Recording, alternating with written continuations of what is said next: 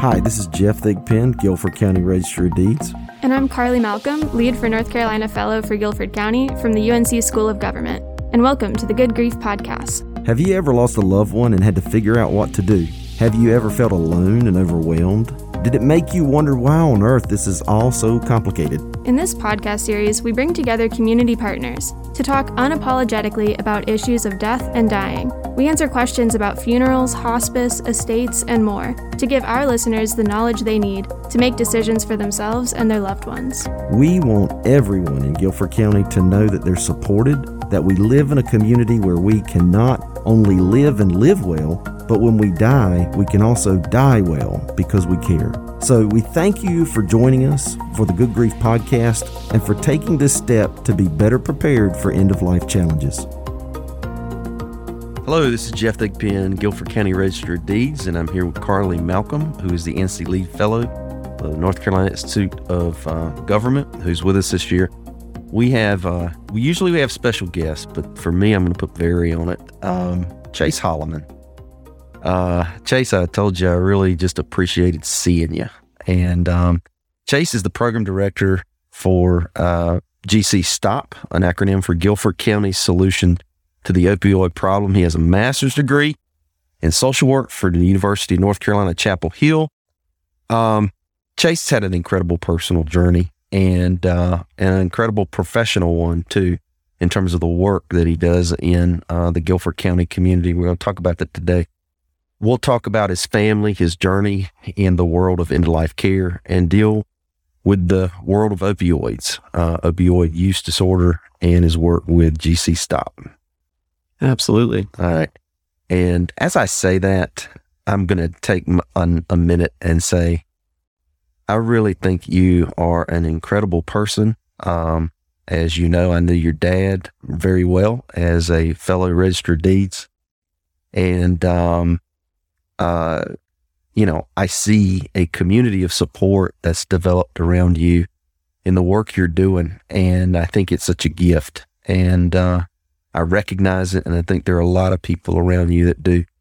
And so, as we get into some of these at points, maybe just tough discussions around life and death and recovery, I just want you to know that I think you're doing an incredible job.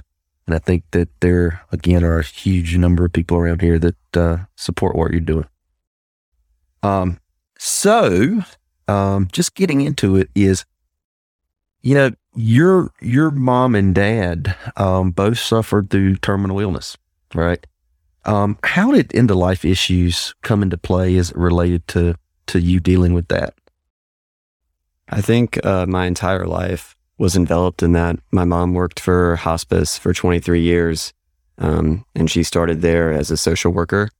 And how she got into it was that she lost her parents at a young age, one of them to early onset Alzheimer's and the other to lung cancer. She was in her mid-20s and going around talking about her experience, and a nurse from hospice heard her story, said, "Come work for us." So I grew up around that and volunteering there. And then when I was 18 years old, I'd just gone off to college, and my mom was diagnosed with early onset Alzheimer's, a familial gene. And that was my first experience dealing with death and dying personally. So when you were dealing with your mom and dad situations, did you use the bureaucracy much at all in terms of having to deal with like advanced care directives and things like that in the clerk's office? And, how did all that come to play?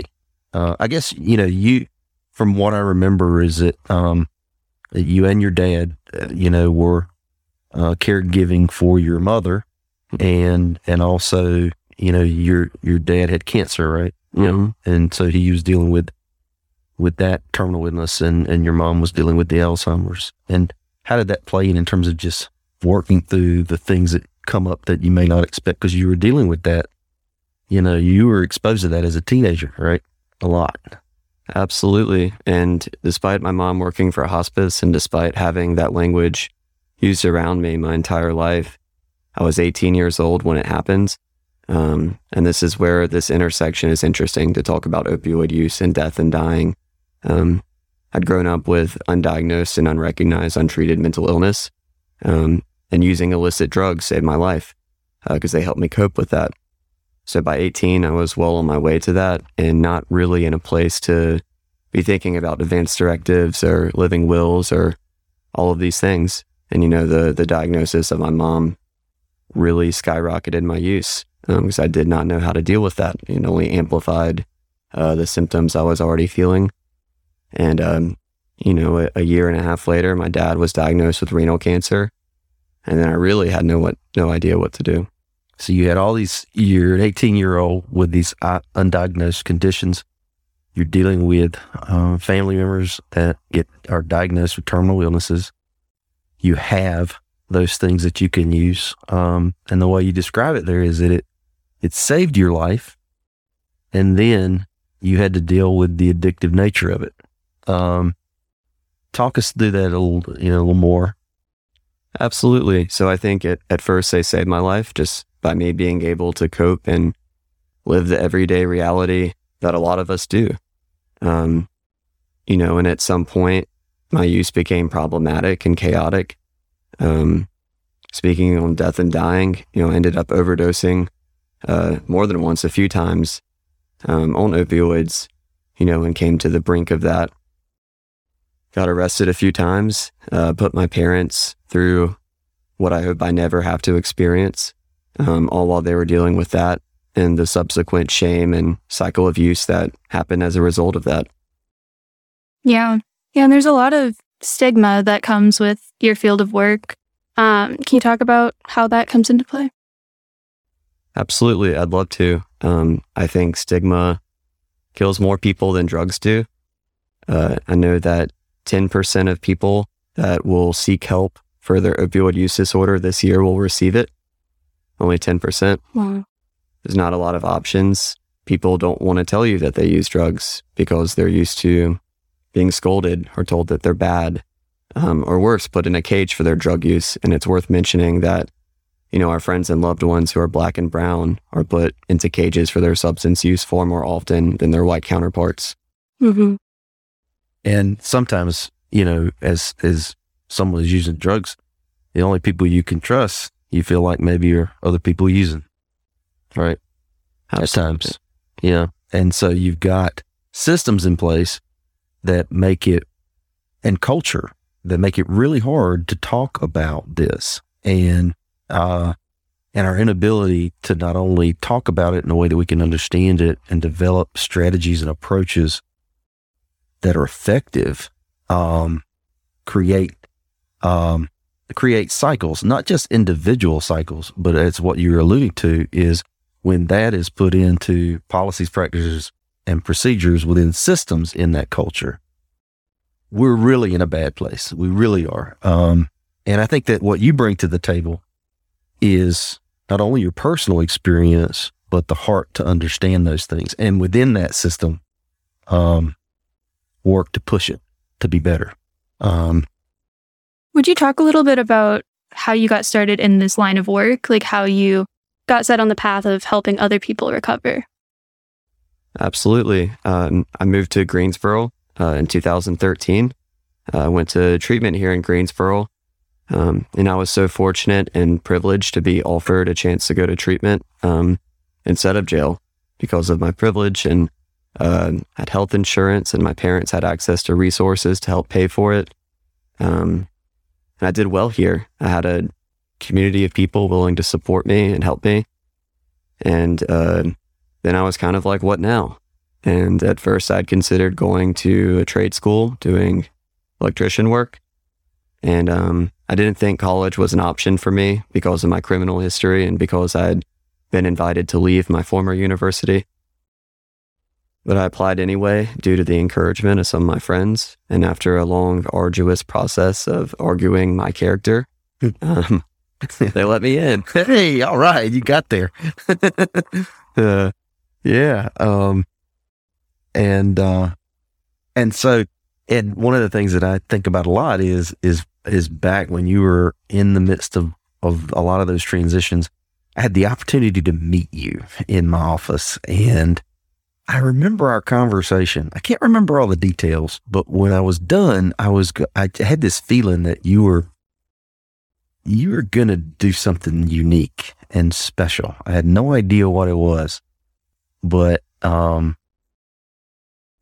think I do know a little bit of that now, because you know, the work that you're doing right now with GC Stop is incredibly unique. And can you talk to us about what GC Stop is and what it does and what your role is? Yeah, absolutely. So my role is I'm the program director there. They let me have some credentials. So I'm a licensed clinical social worker and licensed clinical addiction specialist.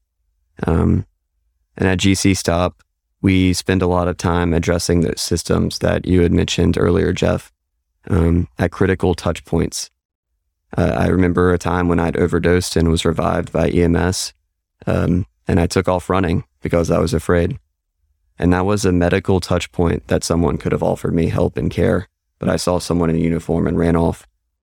So what we do is we worked with Jim Albright, the director of emergency services here in Guilford County, who you introduced me to, Jeff, and I appreciate that.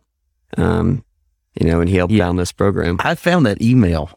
It was like 2016, and I remember when you contacted me. It was like in November, and we had a brief conversation. And Jim, as I was mentioning before, thinks the world of you. I mean, he really does, and is so appreciative of the role that you're playing right now in the community related to this. And so you, I think you started out, what I remember about the context of that time, and you can help me, you were doing a lot of community meetings, right? Mm-hmm. Tell me a little bit about that. You were just trying to raise the issue, something that was really important. And you were working at the time with an organization locally, right? Absolutely. While getting my master's at Chapel Hill, I was running a program in High Point that distributed naloxone, which is the drug that reverses an opioid overdose, to community lay people, or people who use drugs, who are often the real first responders to an overdose. And I really wanted to raise awareness, and I kept seeing the barriers and the systems you talked about. And I reached out to my dad and said, I'm having this training, and I want some people from Guilford County that, have power and resources to be there, because they might be able to help us. And he said, well, I don't know anyone you can call Jeff. Actually, Brady understands. Today, I don't have a lot of money in my wallet, but I have friends. And, and in that situation, I just remember that when I talked to you, I was like, I got to talk to Jim. And you all, he had known of you, and y'all made that connection. And then from just, a lot of times we think about all these wonderful things that we do in life and, all these accomplishments, but sometimes it's just hearing from a friend and passing it on. And that for me has been a huge gift, because it's kind of like, in some small way, I have a connection to you and your dad and to Jim. And as that started working, we're dealing with a reality in Guilford County where, when you're looking at, we were losing people, a lot of people. And I think Jim says like 1 in 5, when it was going on, 20%, we were losing people based on not being able to reverse it and to be able to have a strategy to deal with it. And what you've been doing has been incredibly helpful, because you help, in a way, make relational connections. You're pushing the discussion around treatment options, and you're looking at how organizations and institutions can be in the middle of this and actually work. Right. And so, it's interesting because, and I talked to Jim a little bit about the funding for GC Stop there, and it definitely is bipartisan. And we talked about this, former Senator Trudy Wade found some money in the state budget that got connected locally and helped you all get going. And now you're located in the School of Social Work, right? We are. Yeah. Talk to us a little bit about that in terms of how in dealing with GC Stop, what some of the successes have been. We'll just start there. It sounds like you came up, you got an idea, and then it's developed into an organization and an approach. And, how has that all developed because I guess it was from 2017 to now, right? Absolutely. It's been a wild ride, to say the least. While we started with just referrals from emergency services of people who had overdosed and visiting them, We realized that was helpful, and a lot of those folks were able to navigate to treatment. We also realized that there was a need for more syringe services in Guilford County. We have the Urban Survivors Union here in Greensboro. It's been doing syringe exchange a long time. Talk to me about that, because there are people who say, no, you shouldn't do that. No, why are you giving junky syringes, right? Why are you doing all this? And it's part of the stigma too. Why is it so important to have an approach around syringe exchange? Absolutely. I love it. No, I get that all the time, and I love talking with folks about this. And I think I'll just share a story about that. And that's when we first started doing the syringe services program, it was delivery. And I got a text to the GC stop line, and it said, is this the exchange? And I said, yeah, can I help you with something? And they said, yeah, I'm over here at this motel if you could come meet me. And at the time, we were just getting going, so I just hopped in the truck and went over there. And I get there and call, and of course, as soon as I get there, no one picks up the phone. I'm like, okay, great. So I see someone that I know from EMS referral, actually, and I go over and say hello to him. I get him some supplies and actually make a referral for him to go to treatment. And I think, well, maybe it's a good idea for me to just stick around. So I go and park, and there's a young woman outside, and her and I trade glances, and she walks over to the window, and I roll it down and I say, are you the person that I'm looking for? And she said, no, but I can be. And I said, no, I'm not here for that. I'm not here for that. Oh, yeah. I said, I'm actually here to do syringe exchange. And she was like, well, honey, I don't do that. And I said, oh, well, I've got some condoms. Would you like some of those? And she said, yeah, sure. And we go to the back of the truck, and I get her this big bag of condoms, and we're just talking and building rapport and being kind to her, something that I don't imagine she's experienced in a while. And after a little bit, she says, hold on a second. She goes and knocks on doors, and within about 10 minutes, I've got 5 people out there all getting supplies. About 3 of them went to treatment in the coming weeks. And that's why we do syringe services. It's an opportunity to be kind and listen to people. Yeah. And that's really just one of the ways that stigma can kind of get in the way of the best treatment that you can offer. Can you talk about other places where that shows up? Absolutely. I think it shows up everywhere. I talked about medical touch points like with EMS. I think it's important to know that when someone goes to the hospital, if they're there to detox from opioids, they'll be turned away because it's not life-threatening. Well, it's also important to know the stigma that's ingrained into the treatment system, the very healthcare professionals we trust with our loved ones. There's only 2 evidence-based treatments for opioid use disorder that are shown to decrease the overdose death rate, and those are methadone and buprenorphine. Yet only a third of opioid treatment programs nationwide even offer these medications. So we come at this issue like, oh no, you shouldn't deal with the needle issue. Or we say, everybody's got to go cold turkey. Got to stop it and quit it.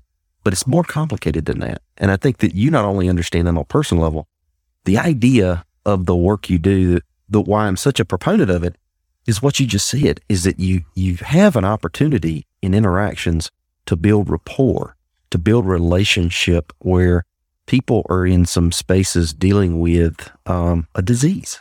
I mean, they're dealing with the need to be able for it to be treated not only effectively in terms of the chemical components of dealing with it, but humanely.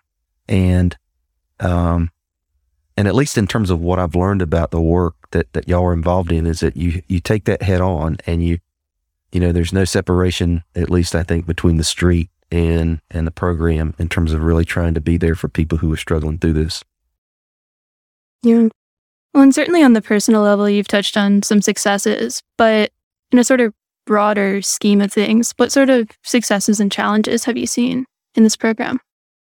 Well, I think our favorite output currently would be that from July of last year to July of this year, we heard of 1,006 times that someone in Guilford County used our naloxone that we distributed to save someone's life. Wow.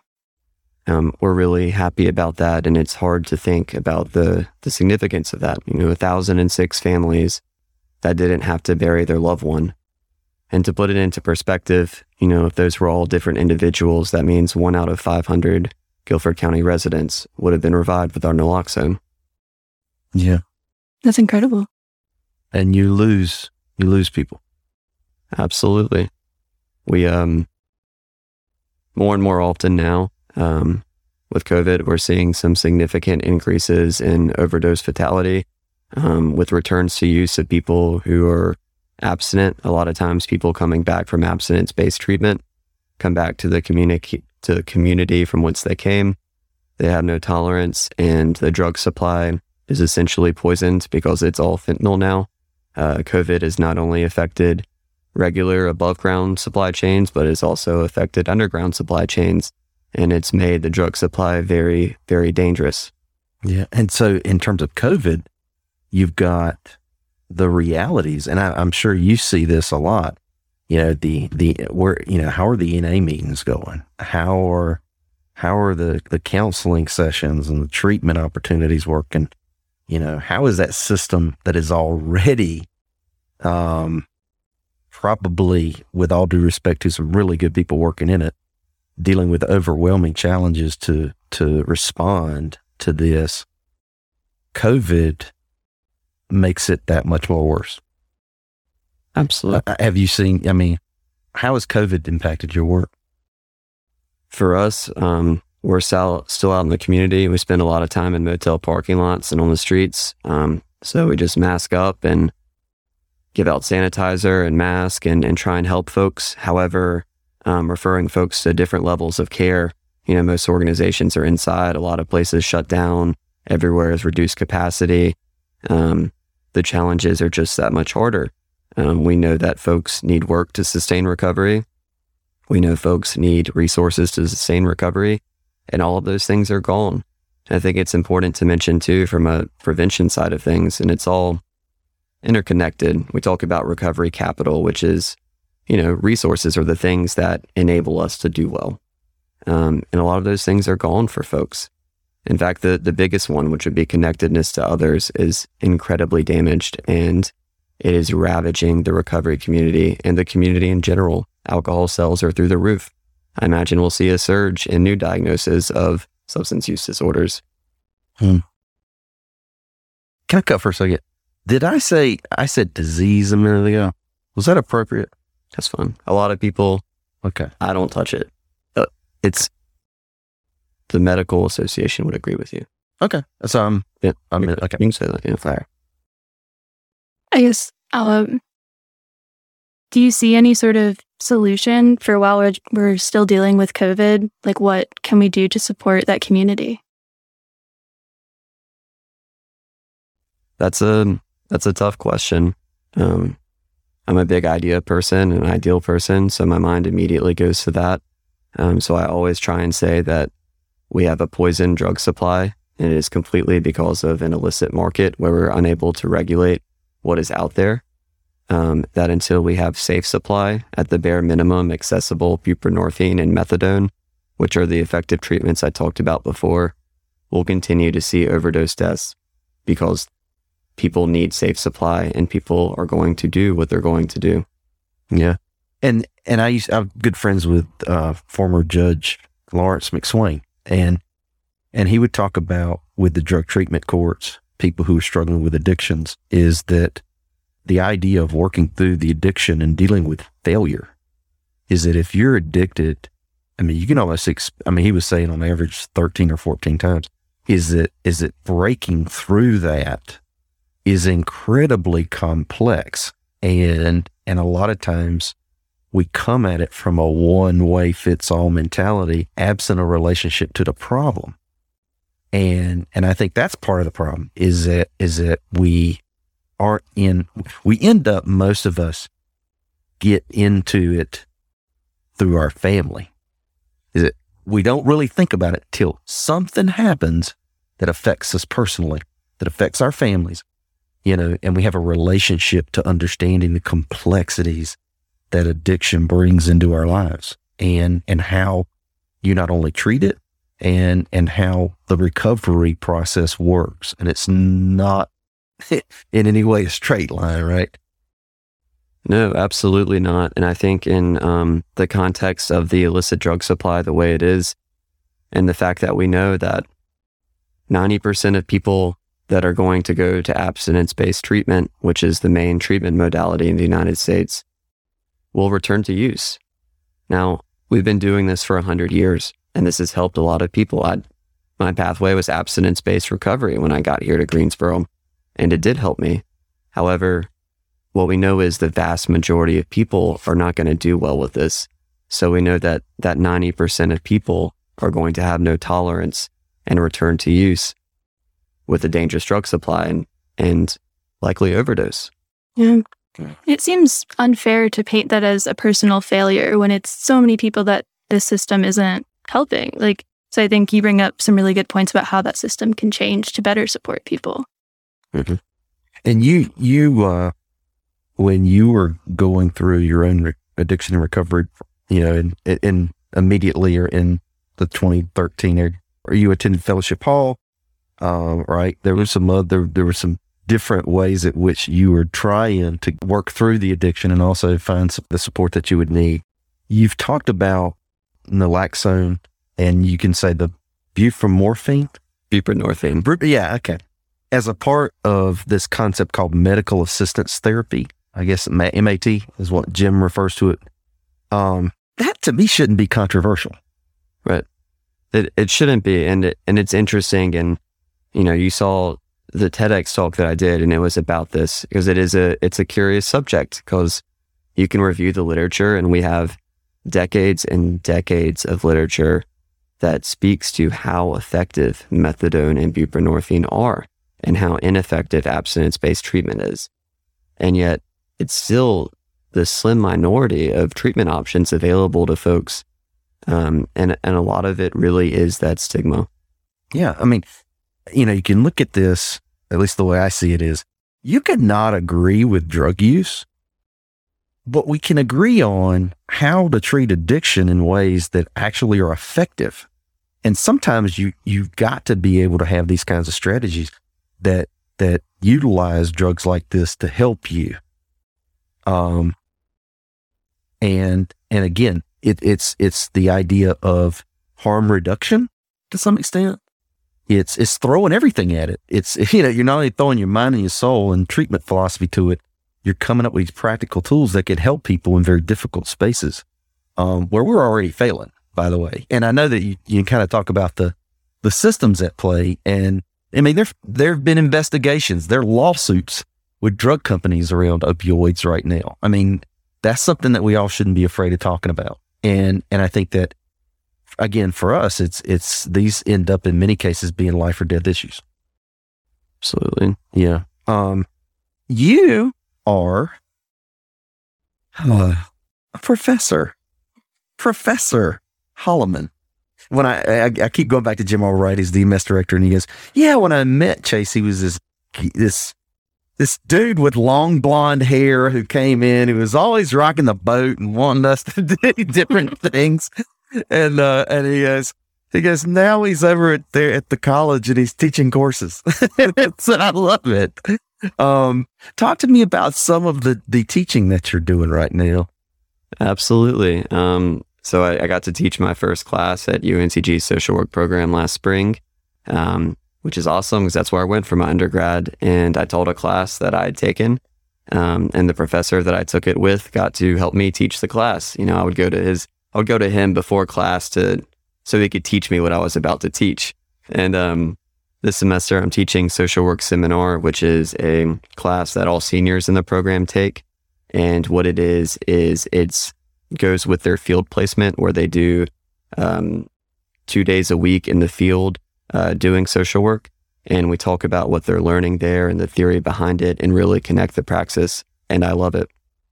So, and you've been able to, you're not only running, you're the director of the program, was it program director of the program over at UNCG. You're teaching over there, and you also get to utilize interns, right, to help support your work. And so they're getting good clinical experience, and you're being able to leverage the college in a way that helps the community. And I think that's incredible. And I think that's one thing that makes this program very unique. Is there anything you want to talk about? I think I'd just like to expand on that. Just that our interns are everything. They've helped build our program. I mean, I've got 10 interns right now. 8 of them are graduate students from various social work programs. And from the beginning, I've told people, like, this is your program too. You know, there's no ceilings. You know, I want you to help develop this. And it's because of the interns that we've had, why we've had so much success. Mm-hmm. How many people do you serve in a year? Do you have those numbers? Of course, let me say that, is that this kind of work is something that you don't necessarily gauge success off of numbers. So I'll go ahead and disarm that. But in terms of how you equate success. Since we started, we've been referred close to 2,000 people. So that includes people out of county as well. And we see anywhere from 40 to 70 unique individuals each week. And those are the only stats that I'm confident about. And that's, I mean, really for us, you know, we have an evaluator and we have data that we keep, you know, and what we want to see is fewer deaths. That's the main thing. But what I see as success is students that learn how to engage with folks who use drugs and will go on to be great social workers, because who knows the impact of that. And the little times that I'm just with someone and maybe it's the first time. And like I had mentioned earlier, you can just tell it's the first time that anyone has been kind to them or listened to what they had to say in a very long time. That is incredibly important, and it makes a huge difference. And Chase, I just really appreciate the opportunity to have you come in and be a part of the Good Grief podcast. And just talking about your family, talking about your journey, and in terms of just life journey, recovery journey, the work that you're doing in Guilford County with GC Stop. And so as we kind of close out, I want to encourage people, if they want to get more information about GC Stop, to go to gcstop.uncg.edu. And Chase mentioned that he is fresh off of a TED Talk. And if you want to go onto YouTube and get some knowledge dropped on you, go put in the search engine Chase Holleman, Chase and then Holleman, TEDx Greensboro, and listen to his topic about why aren't we using the most effective addiction treatments? An incredibly important question.